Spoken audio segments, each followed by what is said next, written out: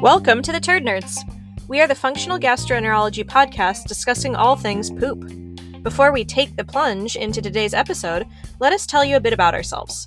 I'm Dr. Rebecca Sand, a naturopathic physician and acupuncturist, and I specialize in all things gastroenterology, hormones, and fertility. I'm Dr. Ami Kapadia, and I'm a medical doctor trained in family medicine and functional medicine with a special interest in gastrointestinal health, food and environmental allergies, and autoimmune disease. And I'm Dr. Ilana Gurvich, a naturopathic physician and acupuncturist who is board certified in naturopathic gastroenterology. I specialize in inflammatory bowel disease, IBS, and other functional digestive disorders. Let's jump into today's episode.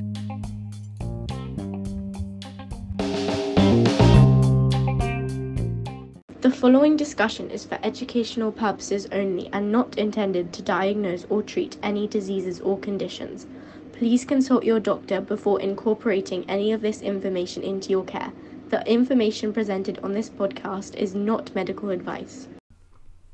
Hi, everybody. Thanks for tuning in to this installment of the Turd Nerds podcast. We are diving into a brand new topic that really probably we can talk about for the next 10 years on a daily basis. And we're just going to do a good dive in healing up the mucous membrane. But before we dive in, we're kind of asking, we're giving a plea. We've been really growing our audience and growing our listeners, but we have not been growing our Apple Podcast reviews. And so if you guys are out there and you are listening to this and you are tuning in every 2 weeks and you are loving our content, we cannot explain how much posting Apple Podcast review makes a huge difference. It's the only way that people find us. They're really, right now, everybody's finding us just through word of mouth, which is amazing, but it really stalls out on all of our listeners. So if you've got 10 seconds, just click on your Apple Podcast, give us a review, and that helps people find us.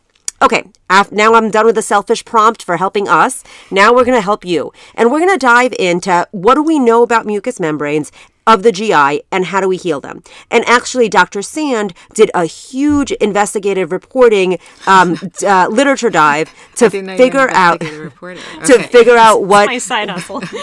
She's got, aside from being an amazing doctor and somebody who does Maya and a mom. Dr. Sand, what do you know? Okay, well, this is going to be a collaborative episode.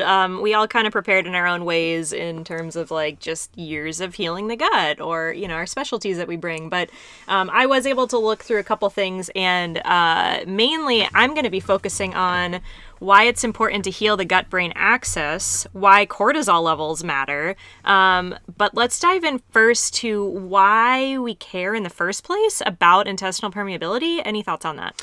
I have to say that I'm reading the book Cooked right now, and You're always reading. Are you reading or listening? I'm reading. That's why it's taking me a long time.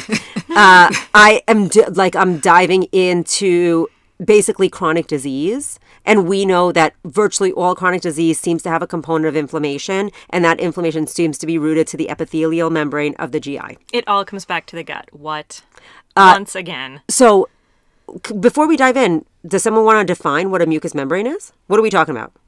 Mucousy, goopy. Well, I mean, I think so. In what we're talking about today, we're talking about the intestinal lining, and when we talk about gut barrier dysfunction and what used to be called leaky gut by the doctors who were smarter than everyone else and knew about this, but then were made fun of, and then now it's actually recognized as elevated intestinal permeability. And they call it intestinal permeability, right? But it's basically leaky gut, right? Basically, same thing. And so we're talking about where there's sort of like little quote-unquote holes in the tight junctions where there's supposed to be a separation between what's going through the tube in our gut and our bloodstream. But when you have intestinal permeability, you get this unfortunate mixing of antigens that our immune system shouldn't be seeing in that way. And it's been this whole link that's been found between intestinal permeability and most, if not all, autoimmune diseases, right? The gut-brain axis, hormone dysfunction, all of these things that are linked to things that are causing inflammation, leading to intestinal permeability and this unfortunate presentation of antigens right to the body. And can we just have a really big picture view of why people get intestinal permeability? Can anybody think, do you want to drop some reasons of why? Well, I think there's a lot of chicken and the egg here because I think certain conditions can cause it, but also gut stuff can cause it, and then you get all the systemic issues. And it's all the big things we talk about, right? Like toxins, inflammation, food allergens, gut infections, stress. Yep. I also just want to say that our Western diet is almost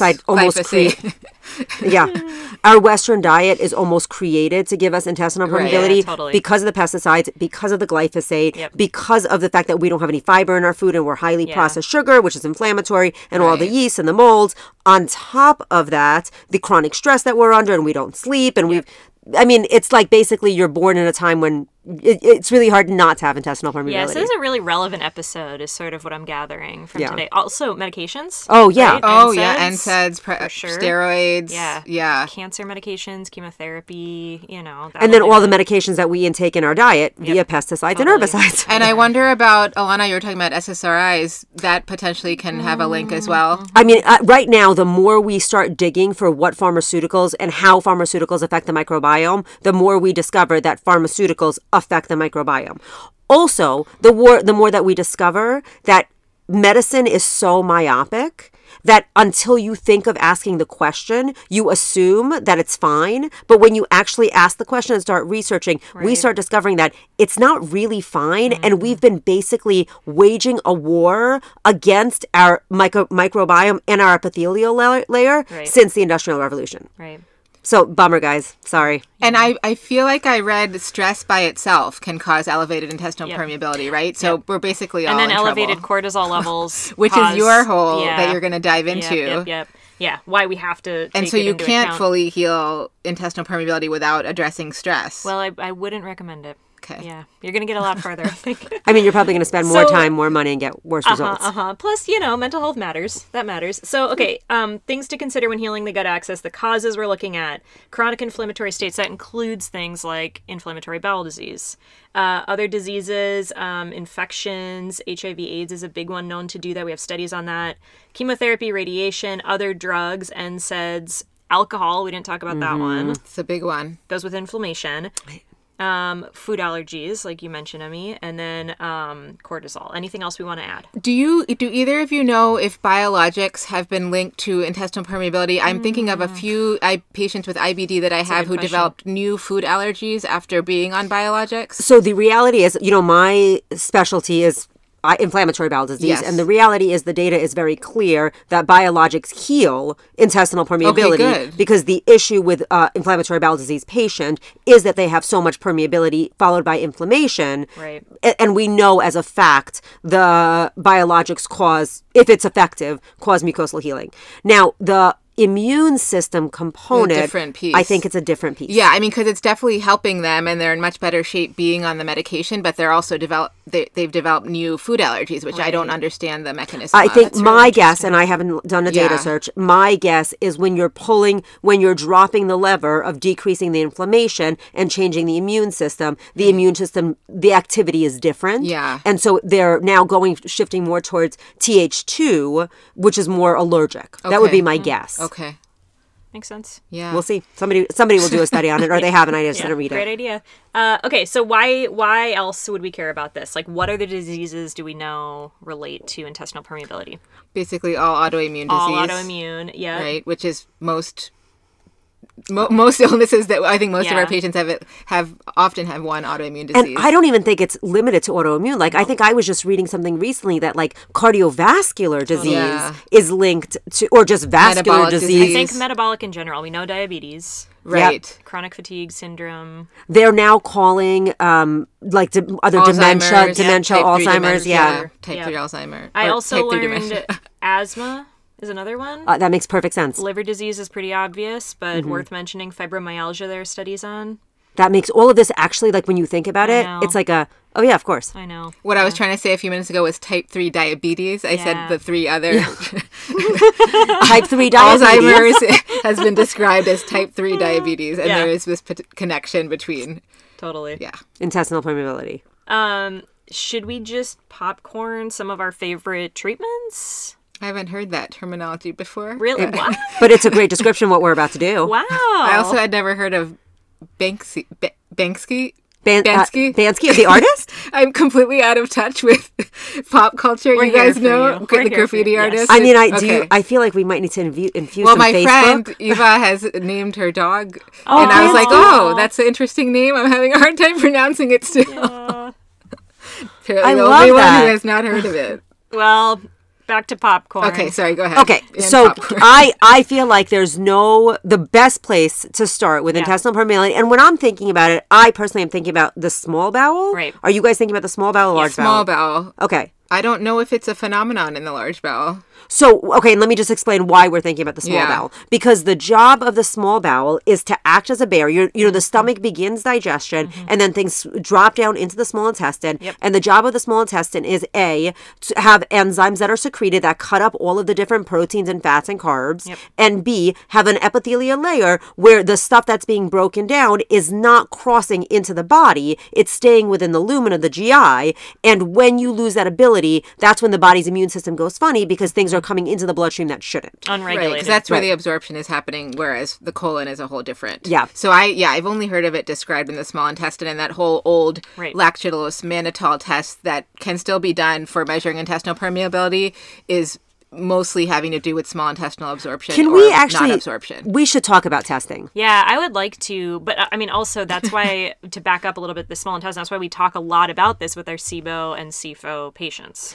Okay, so I used to consult from this company that is no longer around, but I used to sit on their medical board with 2 gastroenterologists. And one of the things that we were doing is we were coming up with a product that can, address intestinal permeability. Right. And, it was me, and then it was a really, really smart gastroenterologist for UCSD and a really, really smart gastroenterologist from Yale. And it was an interesting working environment, to be honest, because there was me who's like, yeah, herbs are fine, drugs are bad. Yeah. Not always, but usually. Yeah. But and you do prescribe a lot of drugs. But I do prescribe a little drugs, but I'm very comfortable with herbs and nutrients. Yes, and they aren't. And this Yale, the UCSD doc was, he was like kind of in the middle, like he was a gastroenterologist. We but don't he was get like, the training by any. Right. You have to learn it on your own if you're going to learn it as a MD. And then the Yale doctor had, basically he took his understanding of safety with the pharmaceutical industry and was trying to apply it to the natural herbal supplement area, right? And he had just, it was a very eye-opening experience for me because there was so much fear. Yeah. On top of that, when we were putting together our product for intestinal permeability, one of the things he talked about is, it's like a huge topic, and really when we're talking about a permeable intestine, we don't even really know from a medical field what we're talking about. So basically, as of a couple of papers, depending on which ones you've pulled, they either list 3, 9, or 20 separate layers of the intestinal mucosa. And so when we're talking about intestinal permeability, it is exceptionally not clear what we actually define that as. We're doing a whole lot of data and a whole lot of research on it, but Western medicine, conventional medicine is very myopic, and they're just breaking down these layers into smaller and smaller and smaller pieces. So the take home to that is, if you ask a conventional gastroenterologist, there is no gold standard for testing. Right. We have testing that we use, and I think we should talk about what we're using, but is it understood to be the gold standard? No. There's not really a gold. There is no gold standard. Mm-hmm. So there's what Ami just mentioned, which is the lactulose mannitol test. Which no one really does anymore, except in research studies. But you can do it, and it is available. That is absolutely true. Nobody does it except in research. It's a very cheap test. Yeah. And I think some of our functional labs still carry it. I think so. But basically what you do is you introduce orally X amount of lactulose and an X amount of mannitol. Mannitol should stay completely within the GI tract, and lactulose should be cleared, or vice versa. I'd have to look. It's been so long since I ordered it. And then you measure measure to see what's been absorbed versus excreted, right? Yeah, basically you collect urine over a 6-hour period, and then you're literally seeing what has been excreted. So they think of that as an option. I think lactulose stays in the GI and mannitol leaves. I think that's how it goes. Because we use lactulose as a laxative. Right, so I would think. Yeah, I think that's what I never fully thought it through. So so that's one option. Another option is using a zonulin. Right. A zonulin can either be done with blood or stool. I use it a lot with stool. And that is looking for the active breakdown of tight junctions. Because it quite literally is the protein that just falls off. What about antivinculin, anti-CDT-B? Okay, so that is more specific with basically foodborne illness, like anti-CDT. So what Dr. Sand is talking about right now is she's bringing up this test that used to be called, or maybe still is called, the IBS Smart Test. I think now Quest has a similar test. It's like running out of his patent. And that basically is looking at... Is it covered now? I've only ordered on a handful of people that asked me for it. I typically am a minimalist with testing, but yeah. So what that anti-CDTB basically is is a marker that goes up when you've had an acute exposure to the CDTB exoskeleton toxin of any foodborne illnesses like salmonella or shigella or anything like that. Right. So that's a marker that goes up and calms down. Antivinculin is when you're having a chronic exposure to a part of the smooth muscle, like basically you're having an autoimmune IBS. Mm-hmm. That's the antivinculin antibody. Right. Mm-hmm. The other test that we have that's out there is an LPS. Mm-hmm. And this is another one, I think it's really difficult to track down to use it clinically, but we see it a lot in studies. Mm-hmm. And when you have LPS being degraded, then that tells you there's at least acute intestinal permeability happening. It's also very, very important to remember that we expect the intestine to go through periods of being more permeable. Right. It's not supposed to be locked tight. There's supposed to be this flexibility because it is a living organism. Mm-hmm. And so that's the other weakness for all of these tests because we're only looking at a moment in time. Right. So I guess I don't do a ton of testing for this. I agree. Because I see people who I already pretty much can guarantee have some permeability issues. Right. Like that's sort of the last stop on the train on what I'm doing with them. I agree. Right. I don't see the point in it because if they're having symptoms, they probably have elevated intestinal permeability. Right. And like you said, it's a moment in time. And we do know that, for example, if you checked someone's salivary cortisol from day to day, that's going to change. Mm-hmm. So if their cortisol is changing all the time from stress and whatever, and that changes their intestinal permeability, then who's to say like their zonulin? Has anyone done a study? Like have they tested them every day for a month? Right. To see like what's the point in getting a single snapshot of it? I just don't see the utility. And Dr. Fasano said every time, even people who aren't gluten sensitive, every time anyone eats gluten, they have elevated intestinal permeability for a period of time. Anytime you take ibuprofen. So if they're doing any of those right. or eating a food they're sensitive to and don't know about, I guess it's just allergies, I would imagine, cause it too. Probably ingested allergens. Right. Yep. So not terribly useful in testing, at least for us. Yep. Right. And maybe that's just our population. But probably very useful in the study segment, but that's not what we do. Right. So if someone comes in to my office with a positive study for some kind of leaky gut something, my question is why? Mm-hmm. What do we need to fix? Why do they have the leaky gut? Right. Or what else do we need to address? Mm-hmm. So, okay, let's back to our popcorn.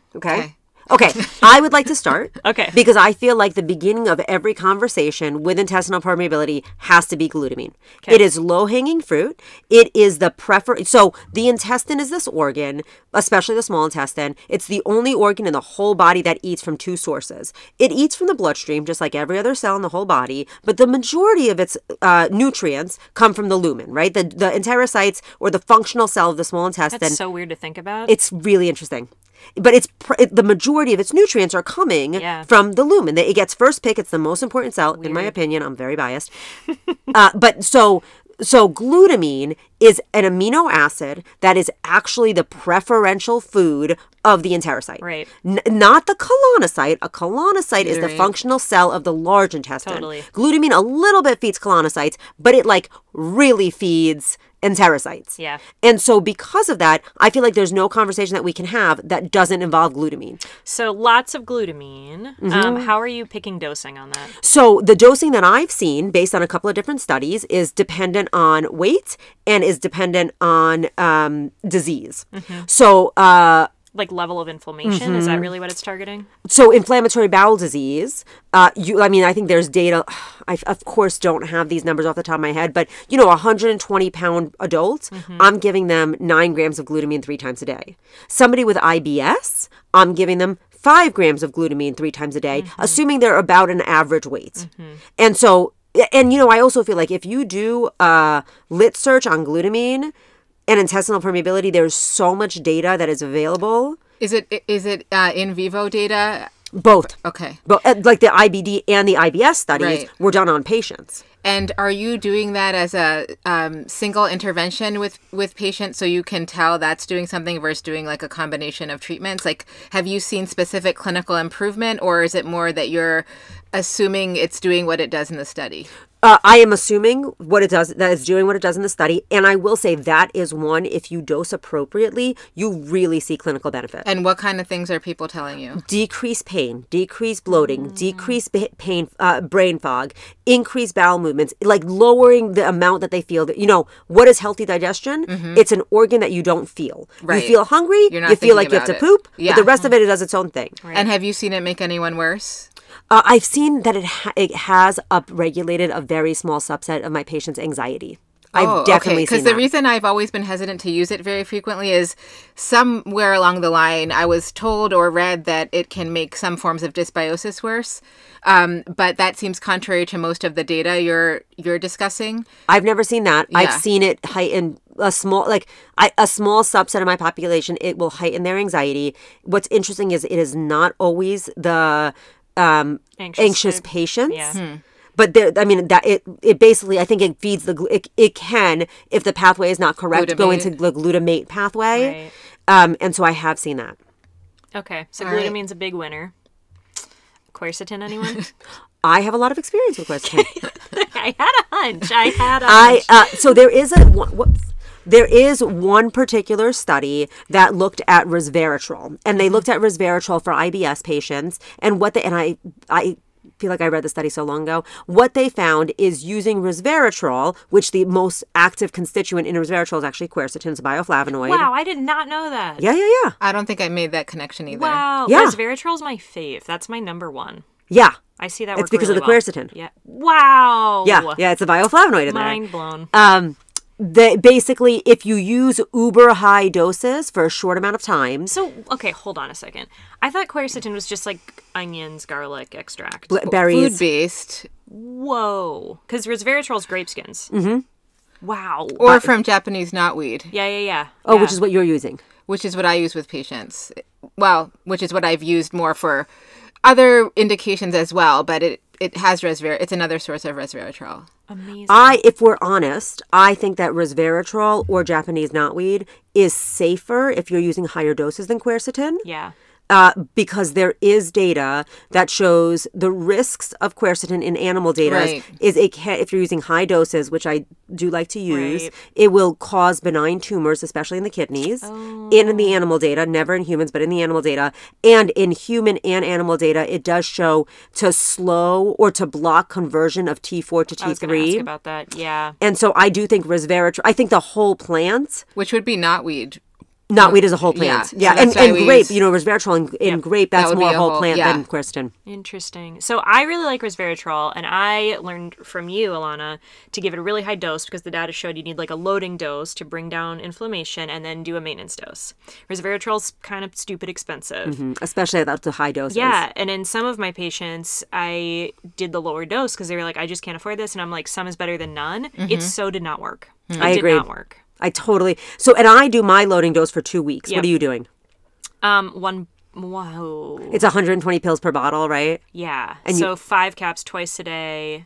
And I've had a handful of people, probably actually only about 2 or 3, who at that high dose got an abdominal rash. Huh. I've had people who at that high dose have diarrhea, or if they're never constipated, seen the best that. bowel movement of their lives. I've never seen that either. It's cost prohibitive to. Wow. I tell all my patients you might get an abdominal rash if that happens. Take a Benadryl. Stop it. I've never seen the And abdominal resume rash. at the lower dose when it clears. What do you see with Japanese knotweed? Well, I don't really see side effects with Japanese knotweed. What's the dose that you're using? How are you dosing? But I mean, we have capsules or liquid. It's more of that herbal blend that we use for chronic infections. So I don't have an exact dosing of like how much resveratrol is in it. I feel like but I'm guessing it's one higher. of the herbs that typically I don't see much side effects. Like it helps cognitive function. It helps. I haven't used it for the indication you're using it, but you could try it. It's much less expensive. So what are you doing to heal the gut? Okay, so we differ in our approaches. Now we're getting down most to of it. my mentors that I learned from, I am much more aggressive, I think, than you two about really trying to identify like potentially foods and allergens that are affecting the person's gut. Got it. If they're open to it, and going after like toxicity, detoxification, all those other root factors, to the point where, I mean, my main mentors didn't really think it was necessary to do this stage of gut healing. It was more like remove the triggers and the gut will sort of like take care of the rest, because it does the cells turn over pretty quickly, right? I mean, they regenerate pretty quickly. So I think what you're both doing makes sense. I've gone more the route of sort of like, let's identify as many things as we can that are causing the issue. And once we remove those, things typically will get better. And I don't necessarily do a targeted gut quote unquote healing protocol outside of food as medicine. Keep your all the other fiber, things. drink some water, and if they tolerate fermented foods, that type of thing. But I don't do a ton of I'm kind of like a minimalist in that piece. Like the less is more. So you're not even giving oral like pill probiotics. I will sometimes, but it's 50. The data is pretty 50-50, you know. And then there's not that for unfortunate ulcerative colitis, but definitely for. In general, there was that unfortunate study that one of the GI doctors published where it made cognitive function worse because of the D-lactic acid producing bacteria. Wow. It made brain fog worse. Yeah. So I'm always hesitant. I tell patients, like, it's basically literally 50-50 if it's going to help. There's no best one. We can pick amongst these 50 really good ones. And I've had patients where it cures their IBS, and I have other patients where it makes them worse. Totally. I tend to use more of the spore forming ones if I'm going to use them. Mm-hmm. Or if someone just tells me, I feel good on this, great. I mean, keep taking it. I feel that way about Sac Boulardii. I love Sac Boulardii. That is one that has so much clinical research that, I mean, so many studies on it. But again, for whatever reason, I think a lot of my patients have allergic issues and they don't do great on it, or we don't get the effect that I'm like, this study's telling me this should work. You know who says that too is Jill Krista. Jill Krista literally says the same thing. She says the data on it is so good. It's amazing, yeah. I feel like her population is a lot of mold. Yeah. Probably, you know? yeah. And, so is both of yours, you just don't know. Yeah, it. well, that's probably true. But she was saying there's basically this amazing animal study that looked at S. boulardii for these cows with mold, but it was in a very controlled environment where they really aggressively controlled their food. Yeah. And her theory is that I think that S. boulardii doesn't work because we're not controlling our patient's food.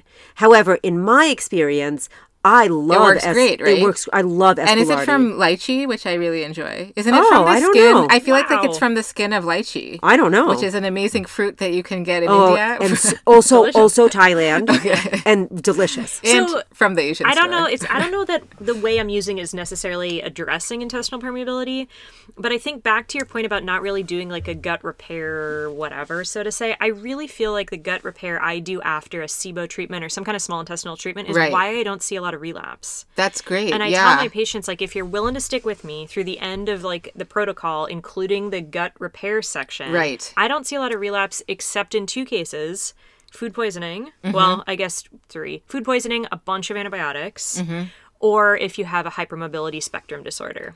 I mean, I will say after I got the protocol from Dr. Sand, which is from Dr. Gurvich, or some combination. I mean, I'm sure it's been altered, but it did work great for the handful of patients that did have SIBO, and they did have recurrent SIBO, and we're like, let's just do everything we can do so this doesn't come back, and it did work amazingly well. I think for other forms of dysbiosis, I feel like I don't know if it has the same effect if it's post-protozoa, post-fungal, because those have different causative agents, but I don't know. I haven't used it recurrently in those patients. So I also think if we're going to be talking about intestinal permeability, I think the other interesting compound to talk about is zinc carnosine. Yeah, which has great research from Japan, research. Right? Yep. Yeah. It has great research for ulcers induced because of radiation, ulcers induced because of H. pylori. It has great research on ulcerative colitis. I mean, zinc carnosine, it's a chelate, right? So that basically what that means is they take a zinc molecule and they put it in the lab and they make a combination to make it this special other form, which is a chelate.